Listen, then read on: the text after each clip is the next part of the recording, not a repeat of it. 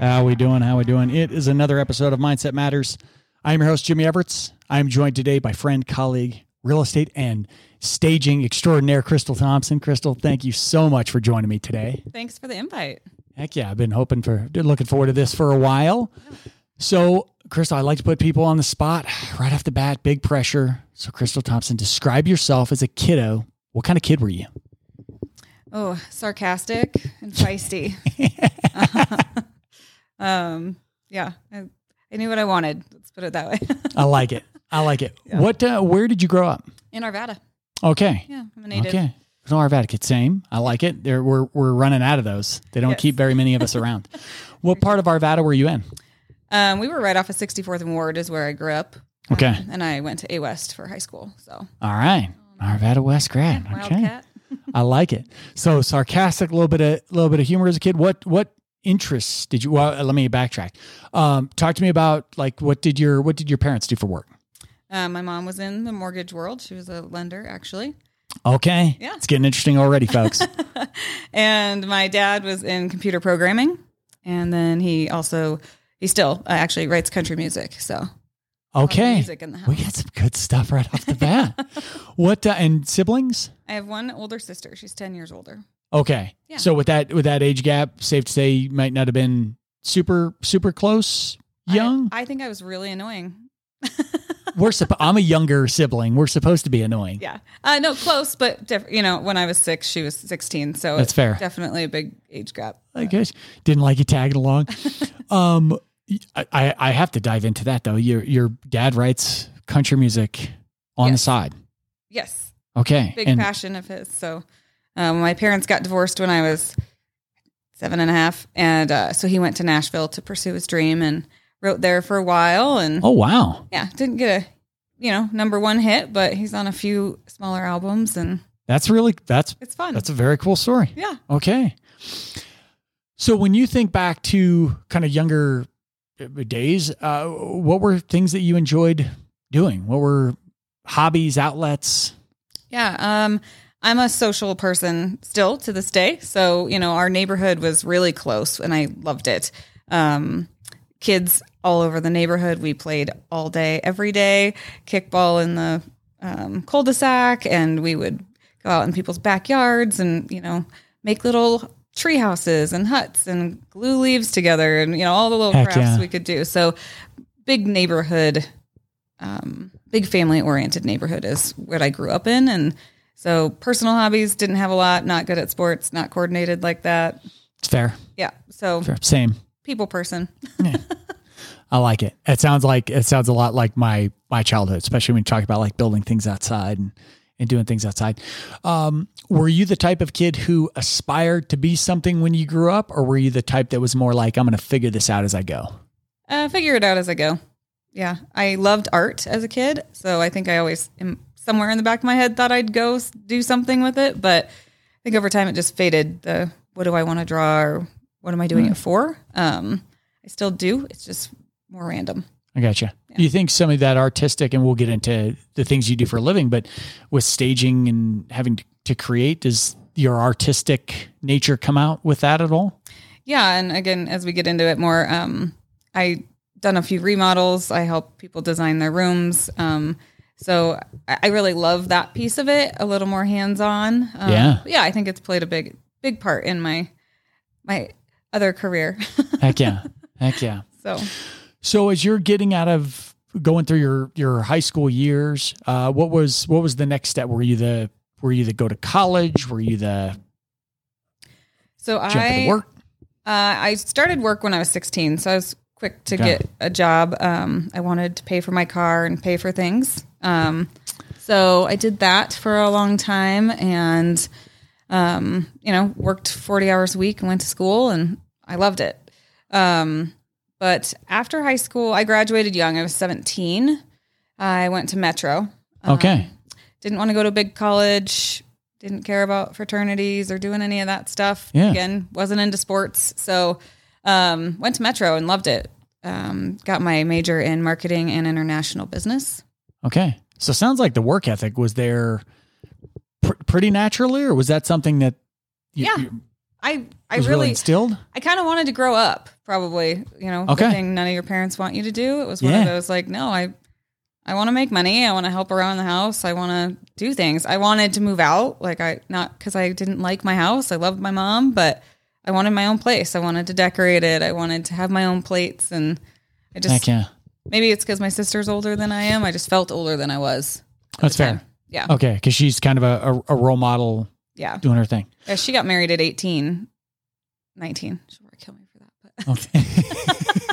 and had kids early too. So, I already had nieces and nephews running around at that time. Okay. So pretty young. Just seemed normal. Very cool. In my world. Very cool. So you mentioned going to Metro.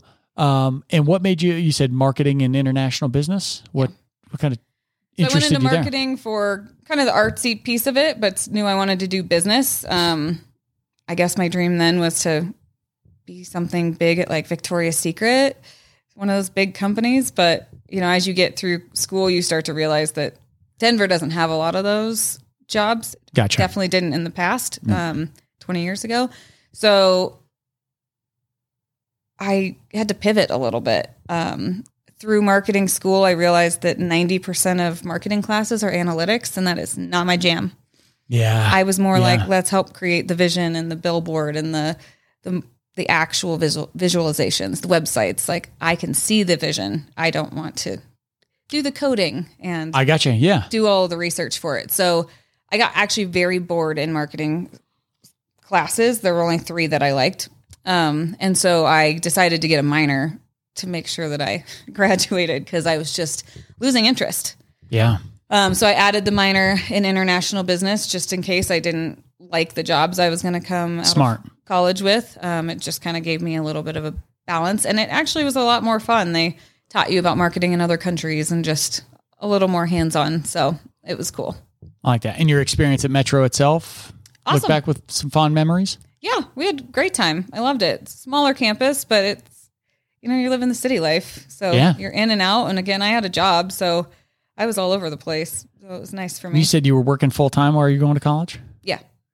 Man, my work ethic didn't kick in until like 6 or 7 years after that. That's heck yeah. Yeah. So what was the first step as you're getting out of college? And I mean, you're already experiencing the real world in so many ways, but when you're moving on from college, what were some of the first steps? What would that first year or two look like? I got engaged.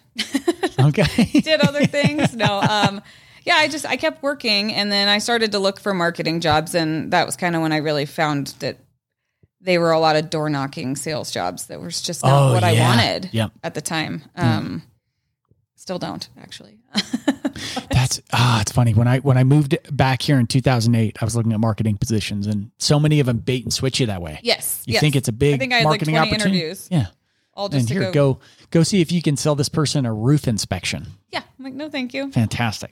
You said you met your husband, you met your fiance. Not my current one. Sorry. Nope. So I was young. I was 21.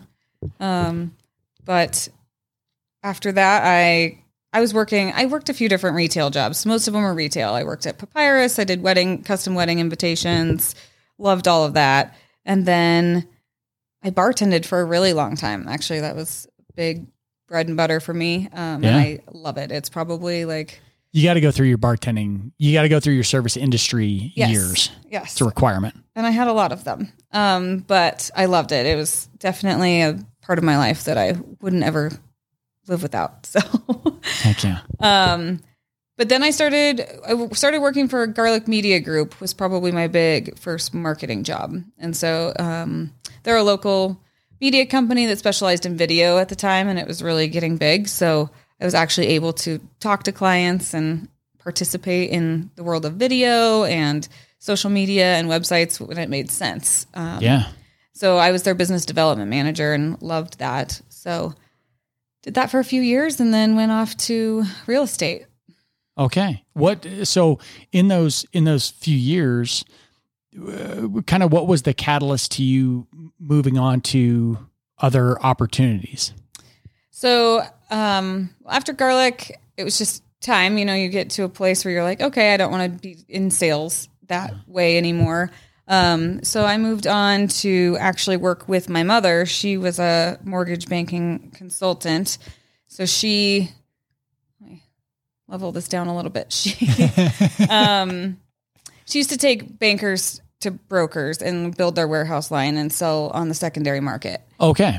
So she worked in compliance, and we did all of their compliance manuals and all of these things.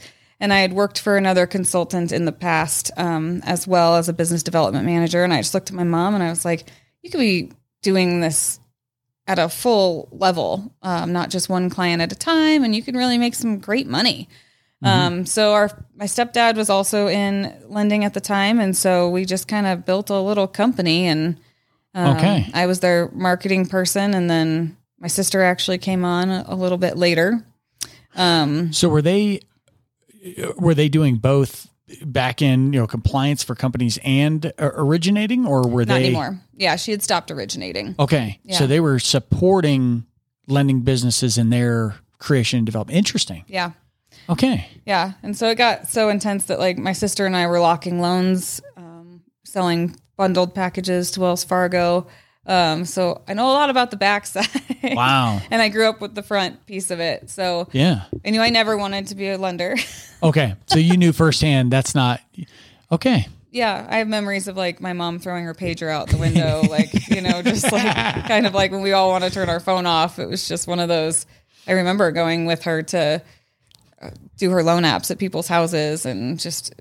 I imagine yeah. I can only imagine the work that they do at that time. Yeah. But mainly it's the paperwork, the tedious stuff. I don't do well with tedious. So I knew I wasn't wanting to fill out paperwork and manage everyone's paperwork, deal with all that stuff. So, but unfortunately she got diagnosed with cancer and passed away. And so our company wasn't qualified enough to do what she was doing, because she was opening up Fannie Mae cash windows, and her resume is what got us hired essentially. So I was like, I'm finally ready to go get my real estate license. And that's what I did. I'm very sorry. Thank you. So talk to me about that step. So you have a very solid knowledge of the industry that you're jumping into. Obviously a lot to learn about executing it, but you've been around it. So talk me through those first stages of. I'm sure real estate school does so much to prepare us all. Oh Lord! But what are some of your memories of those years? I think utter confusion for a while, to be honest. Just like you said, like the test, I was like, this is like, I feel like I'm testing to be a mortgage lender. Like the questions on there, you're just so much law. Yeah, and so much misleading answers, like that they're just trying to trap you, but also not teaching you anything about what you're going to do day to day. So I started with Keller Williams, did a lot of the trainings, loved it, but I really just didn't feel comfortable with the contracts. No one really, they wait till you get your first deal, right? Yeah. Everything is learn as you go. And I get it to an extent. But so a good friend of mine worked for a broker in Littleton, Bruce Dunning is his name. And he used to teach CNE courses and was just very skilled in contracts and had been in the business for like 40 years. Okay. So I moved over to that brokerage mainly because I wanted contract support. I just didn't want to worry about it at all. Because I had my marketing background. So I was like, I can handle all of the other things. So you weren't worried about finding the business. You wanted support in the execution. Yeah, I think it's hard enough to sell a good product. But when you're the product, I wanted to have full faith in it. It's really hard to sell yourself. Absolutely. So I knew that was just making me so nervous that I just wasn't confident enough in it. And so I needed to go where it was just not an issue. Yeah. So I got my CNE with him, certified negotiation expert thing, few-day course. Really felt great. You're surrounded by like 40 other agents in a room, and you go through different case studies, and everyone has the same question. And when you realize everyone comes back with 40 different answers, it just really gives you a good grasp on the job you're going to be in every day, which every seller's different, every buyer's different, every agent is different. So it really taught me how to negotiate and built my confidence there. And then from then I actually moved over to Weston, Maine. Keller marketing, great opportunity. So I I went there and started my business. That's really when I started going all in, growing on that. And I was fortunate enough to be able to do that, to take the first 2 years slower, go with my sphere, not need to go all in at the first, right out the gate. Absolutely. But yeah, so it worked. I kind of built up over my sphere over the few years. And then after that, I decided to open Real Home Co. So heck yeah, here we are. when you look at, especially those first few years, so you get some experience and some confidence with the contracts and everything there. You mentioned, talk to me about how you applied your background in marketing to, the early years of your business. Yeah, it was a lot of personal, utilizing my sphere, making sure that the people in my sphere really knew that I was a realtor. The way to market in real estate can be either really cheesy or really salesy, and I didn't want to be either one of those things. Mm-hmm. So I spent a lot of time making it more personalized, hosting a lot of parties, heck yeah, taking people out to dinner, and just really diving in relationship-wise with the people around me.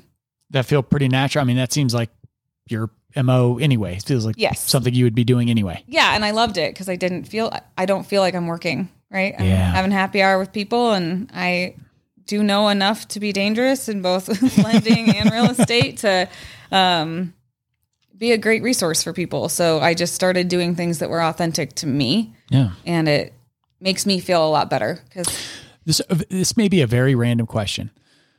Knowing the work ethic you've had for an extended period of time, early on in your real estate career, did you almost feel like you were screwing off when you're doing so many things that you enjoy, but yet still growing a business?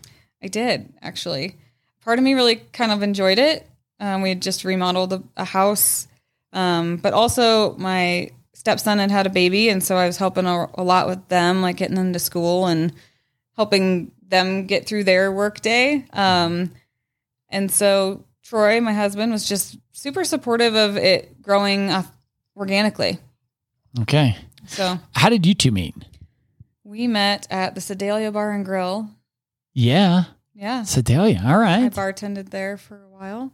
Was he the regular at the end of the bar? No, not the regular, but, yeah, we had seen each other a few times, and then it took us a few years to actually come full circle. But, after a few different rendezvous at different bars, keep running into each other, and it's finally time. I like it. It. Yeah. What does he do? He wholesales cars. Okay. Yeah. Okay. So both and how, again, this random question. How he's in a sales position as well. How do you two kind of learn from each other when it comes to operating your business, or do you? I learn a lot from him, actually. He's great to bounce really competitive negotiation deals off of. To be like, I'm reading this like this, or is that how you would have read this text? There's a lot more texting than hearing people. Yeah. It's hard. And so I love that because we can bounce things off, or he'll come back with like this really harsh, like, no is the most powerful word there is. Just tell him no. And I'm like, okay, that's a little much, but it's good. It just gives you different perspective to be able to really take as much information to your clients or your peers as you can. And again, like back to that negotiations class, I love knowing what the options are rather than just being like, no, this is how I always do it. Yeah. I don't work like that. So heck yeah.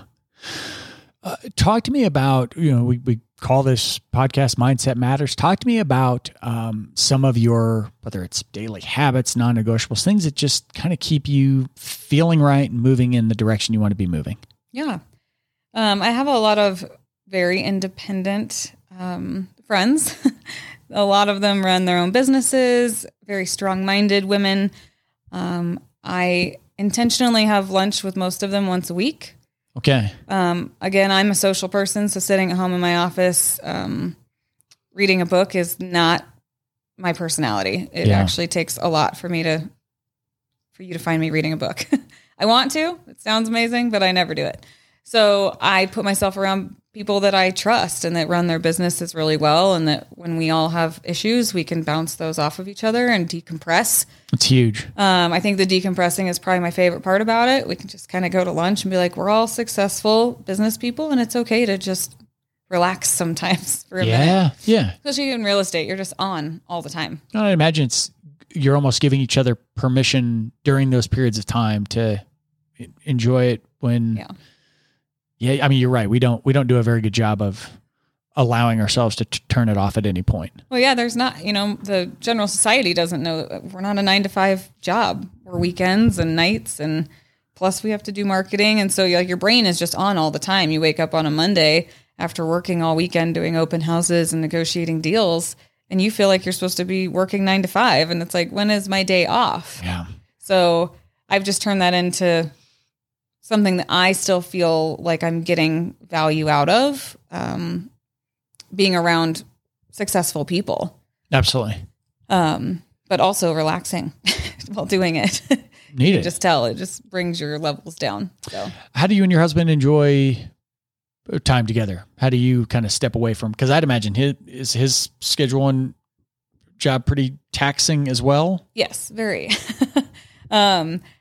We cook every night. I mean, maybe not every night, but most nights. If you watch my Instagram, you can see our stories and see us cook most evenings. But Troy is obsessed with the kitchen and I love it. And so we get home and pour a cocktail, and normally around 6 we start and we eat late at like 8:30, 8:45. And so that's our time to connect and cook great meals and enjoy our time together. He used to own a dealership or run a dealership, and it was a lot of work, 9 to 6, 6 days a week, coming home. You don't just stop working. So that was always our time to decompress when he's not golfing, that is. So you said the kids are older, but you have grandkids. Yep. At this point. And how many? 4. 4 grandkids. And how old are they? Oldest just turned 15. Okay. And then we've got a 10, a 7, and a 2-year-old. Okay. So you got all the ages. You got the spectrum. Yeah. Okay. Talk to me about being grandma. Talk to me about spending time with them. What's that like? Well, since no one can see me, I'm a young grandma. I just turned 40 on Wednesday. Yeah. Okay. We got a modern family. No, I love it. And I was going to say, when you were talking about your childhood, I knew you were younger than me, but it did sound like you grew up when childhood was still like fun and childhood and bikes and outdoors. And so, all the things. What was the question? So your experience with kids, and I'd imagine like the 15-year-old, we can still remember our 15-year-old days. So we're close. Troy's boys are in their 30s. And so we got an eclectic family. Troy's 15 years older than me. Okay. So he's 55.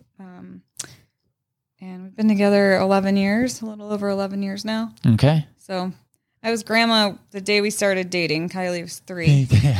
I love it. So, yes. Yeah, imagine me being 28 and being called a grandma. Kylie's our oldest, and then we have Eli and Riker. And I remember I was at Target with all of them. I think Kylie was like 9. And so I had a 2-year-old and a 5-year-old in the cart. And this lady behind me was like, "Your kids are just beautiful." And I was like, "Thank you," because this conversation is long to explain fantastic. Our dynamic, right? Mm-hmm. And so I'd just gotten used to saying thank you. Yeah. It was so much easier. Yeah. But Kylie was just at that age, and she starts laughing, and she's like, "That is not my mom. That is my grandma." And the look on this woman's face was like confusion. What do I say now? Like, do I ask more questions? And I was like, "Oh yeah, just so good, so good." As awkward as this is, when my youngest niece or my oldest niece was a baby, my sister, we have that age gap enough to where she likes embarrassing me. So she would always, when we were at the store, she'd like hook my arm and be like, "Come on, Daddy," and I'd be like, "Shut!" I mean, I'm like 17 years old. Yeah, stop it, Andy. I love that. Very cool. Yeah, we've had some awkward moments for sure, but it is what it is. So do you, and are they all pretty close? Yeah, well, the two middle boys are now in another state, but Kylie's here in Parker, and horse riding fanatic. So that's fun. I like it. Yeah. Just got her permit. And then Walker is right here in Littleton. So I take him to help out the parents. I like it. About once I like it. So, yeah. So as your business has evolved, talk to me about, was there a moment for you where you started to realize, okay, I'm not just like good at this, getting good at this. Like I can be a player. I can be, a player in this business, in this community. Yeah. I'm not the best with timelines, but it was probably 5 years ago. Cassidy Benson, I'm not sure if you know her, with Living Room.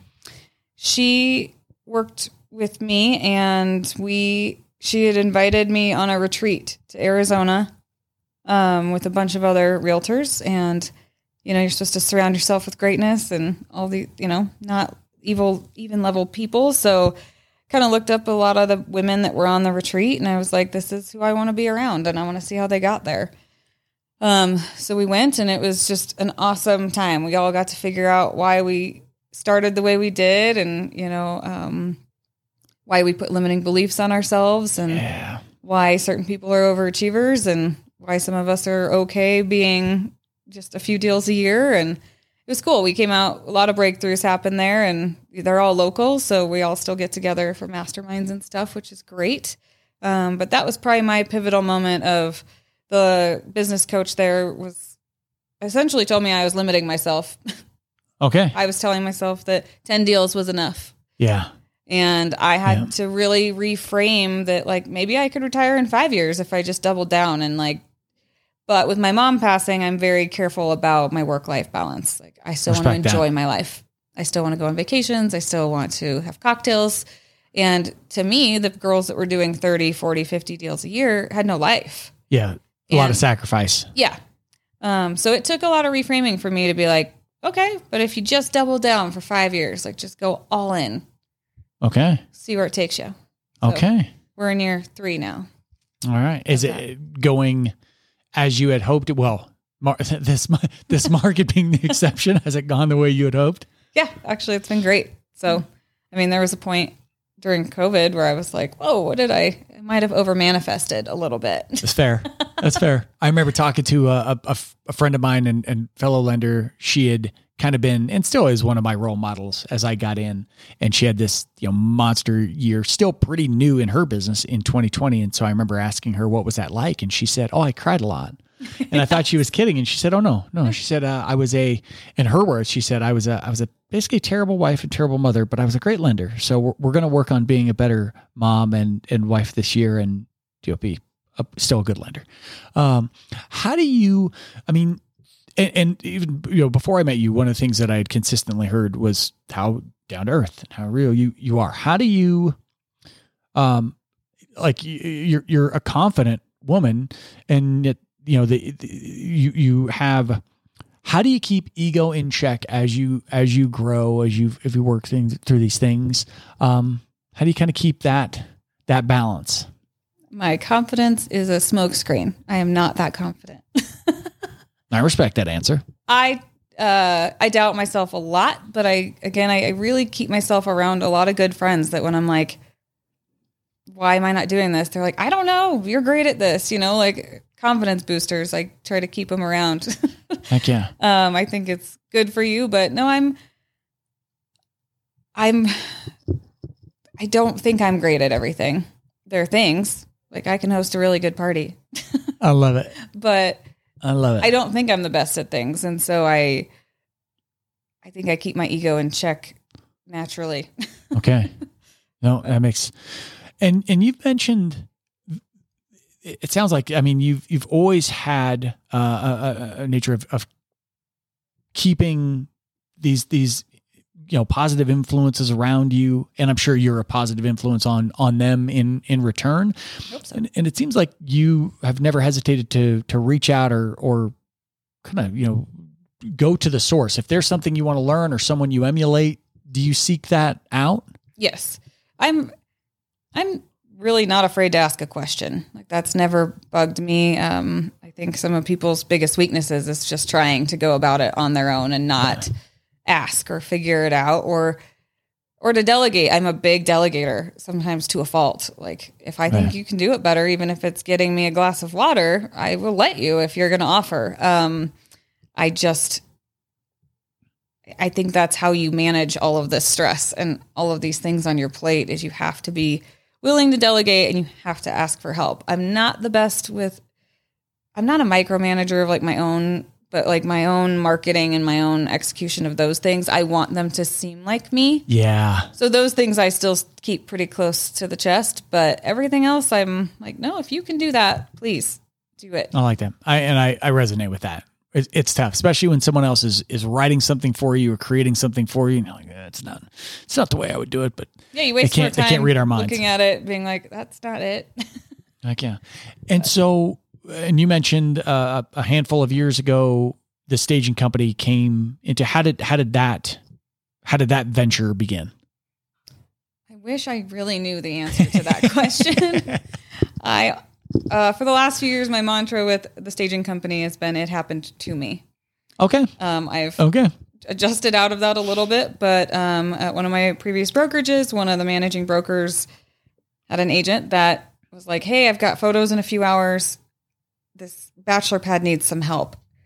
And the managing broker was like, take Krystal, she'll fix it. And I was like, oh. Based on things you had done before, or just... I had remodeled my home, and so I had been sharing some lifestyle photos, and I think that was the catalyst. Okay. But I saw you had an eye for it. Yeah, and I was flattered, so I'm like, sure, I'll come help you. We got down there, and we just had to work with what he had, and we had brought a few different things, but tweaked it. And so then, like a month later, another agent reached out, kind of big crisis too, owner occupied. A lot of stagers in Denver don't do owner occupied, so okay. I kind of accidentally became a very popular owner-occupied stager. So it just evolved. It'd be one a month, and then it was 2 a month, and then I had to learn how to rent furniture. Yeah. And then I had 1 storage unit, and then I had 8 storage units, and then I was doing like 3 stages a week. We actually just sold the Stagecoach. I bought a white creeper van, if you will, 4 years ago, and it finally doesn't get used anymore because now we have a warehouse, and we have movers, and staff. And so it's evolved. I'm sorry for some of these randoms. Talk to me about staging an owner occupied home. What some of the nuances there? Cause I never really thought about that. Well, the one this morning for a perfect example. So you walk through somebody's house. They're not willing to move out. Their home is probably not the most marketable. And so an agent will call us and have us come in. We'll give them a list of things we suggest on how they can get top dollar. And then if they're like, we don't want to do any of that, sometimes they'll be like, we do want to move out, but only certain things. So a lot of times what we have them do, it's typically bedding is the worst one. People don't have the best bedding. Yep.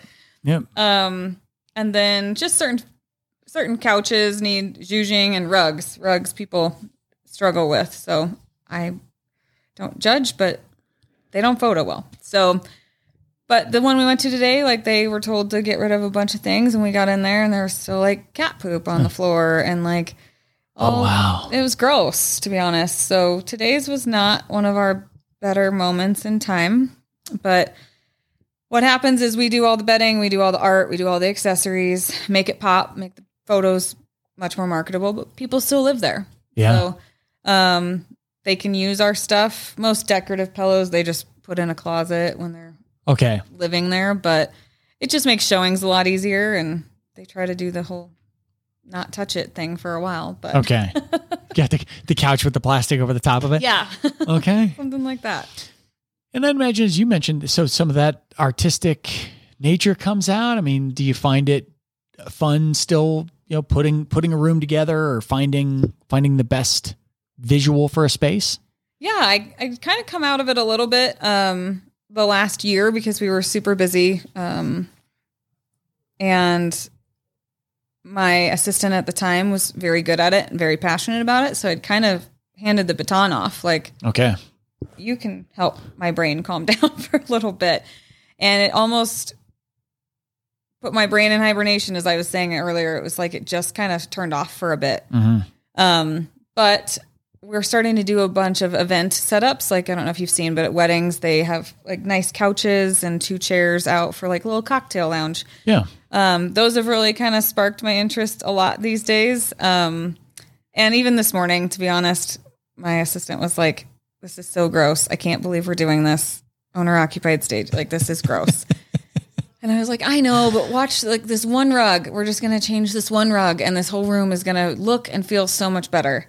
And I was like, I think that's why I got into staging, is because I love being able to show people what you can do with just a few simple changes. Yeah. You don't need to buy all the luxury stuff and the $200 pillows and the Crate and Barrel, everything to make your house look and feel good. And so even just leaving today, it was a simple, I think it was $900 stage. We were in and out of there in an hour, but new rugs, new bedding, some new art, and the place looks like a completely different home. And I love the owners going back and texting me and being like, wow, place looks great. And a lot of them hire us when they move. Like, can you come in and help? That's what I was going to ask. Okay. So it leads to further connections down the road. Yeah.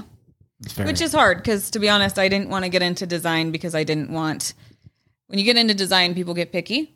And people are like, I don't like that. Because now it's there forever. And they can't see the whole vision. So most of my design clients have a rule of being what I call HGTVers. If you're not going to leave the house and want to be surprised in a week when you come home, I'm not your girl. Okay. You're not going to let them like pick and choose as they go. You're going to do it all. They can see it. Yeah. We've got a great questionnaire. I walk you through a few stores. I can see what you're pointing out. I ask you to tell me if you absolutely hate something. And then I give them a general mood board, but other than that, I stick within the budget. And, a mood board. Yeah. Like kind of like a Pinterest, a picture of the general concept that they'll get. Colors, maybe the couch style. I like it. Talk to me about the 40th birthday celebration. You took a fun trip. Oh yeah. Speaking of being passionate about something. Yeah. I finally got passionate about an event set at my own party. I created my Tuscany Under the Stars 40th birthday in our backyard, and I wanted like air mattresses out there, and like because the sun sets at 6:30. Yeah, so I was like, everyone can sit down on the mattresses, have some cocktails, have some pizza. Troy got all crazy and bought some pizza ovens and wanted to make pizza for 40 people, and it was funny. But as the week kept getting closer, it went from 60 degrees to 50 degrees to 40 degrees. Thank you, Colorado. To a blizzard. Oh, no. So I had designed this beautiful event space outside, and I couldn't even use it. And that made me mad. I finally got passionate about it and wasn't able to use it. So we moved all of the little alfresco dining tables into my living room and had 40 people there while we made pizza in the snow. Were they? I'd imagine your guests were.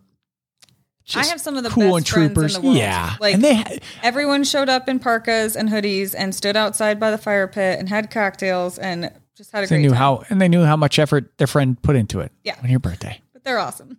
I love that. And your trip? You had a trip down to Mexico? Yes, we just got back from Tulum, a girls' trip that we've been doing the Tulum, last few years, and it's kind of my reset button the last 5 years. We just love it. We book it in March because it's cheaper then. Do you go to Tulum each time or just somewhere in Mexico, or kind of vary? Generally Tulum, it's kind of like saying Denver and then coming to Littleton. Like we go right outside Tulum in Akumal.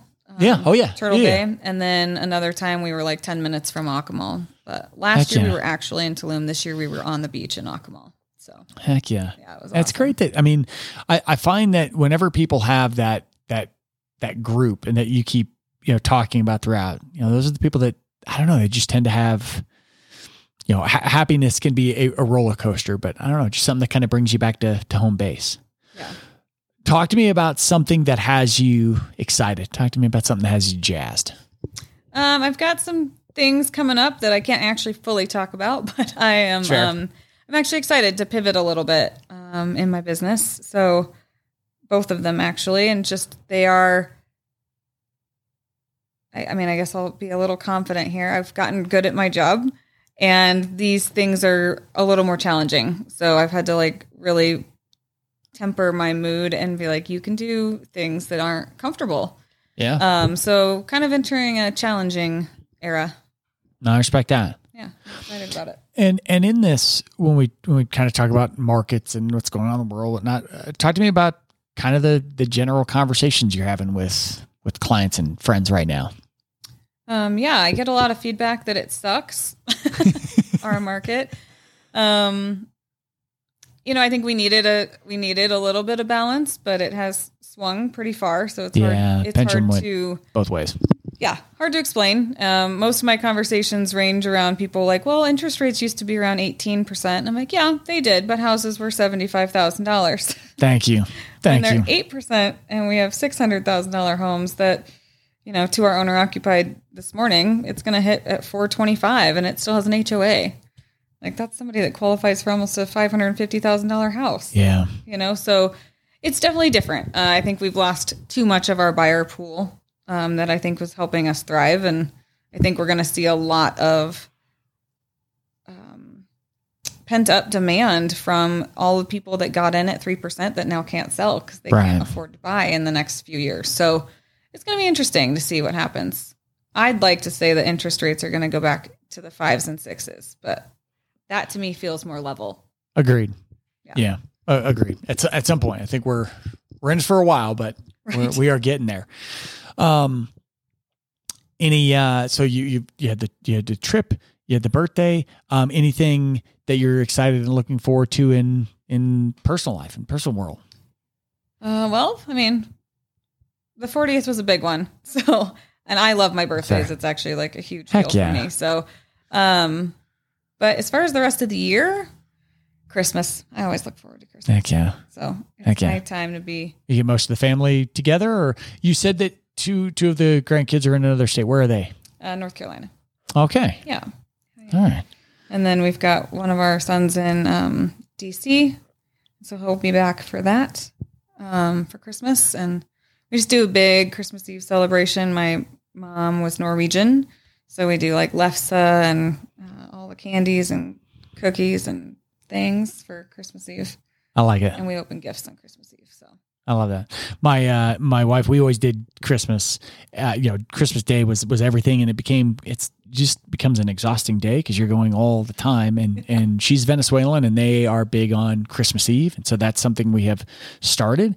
And it's nice. It's nice to have everyone over, and you're not really worried about how late it's getting or anything.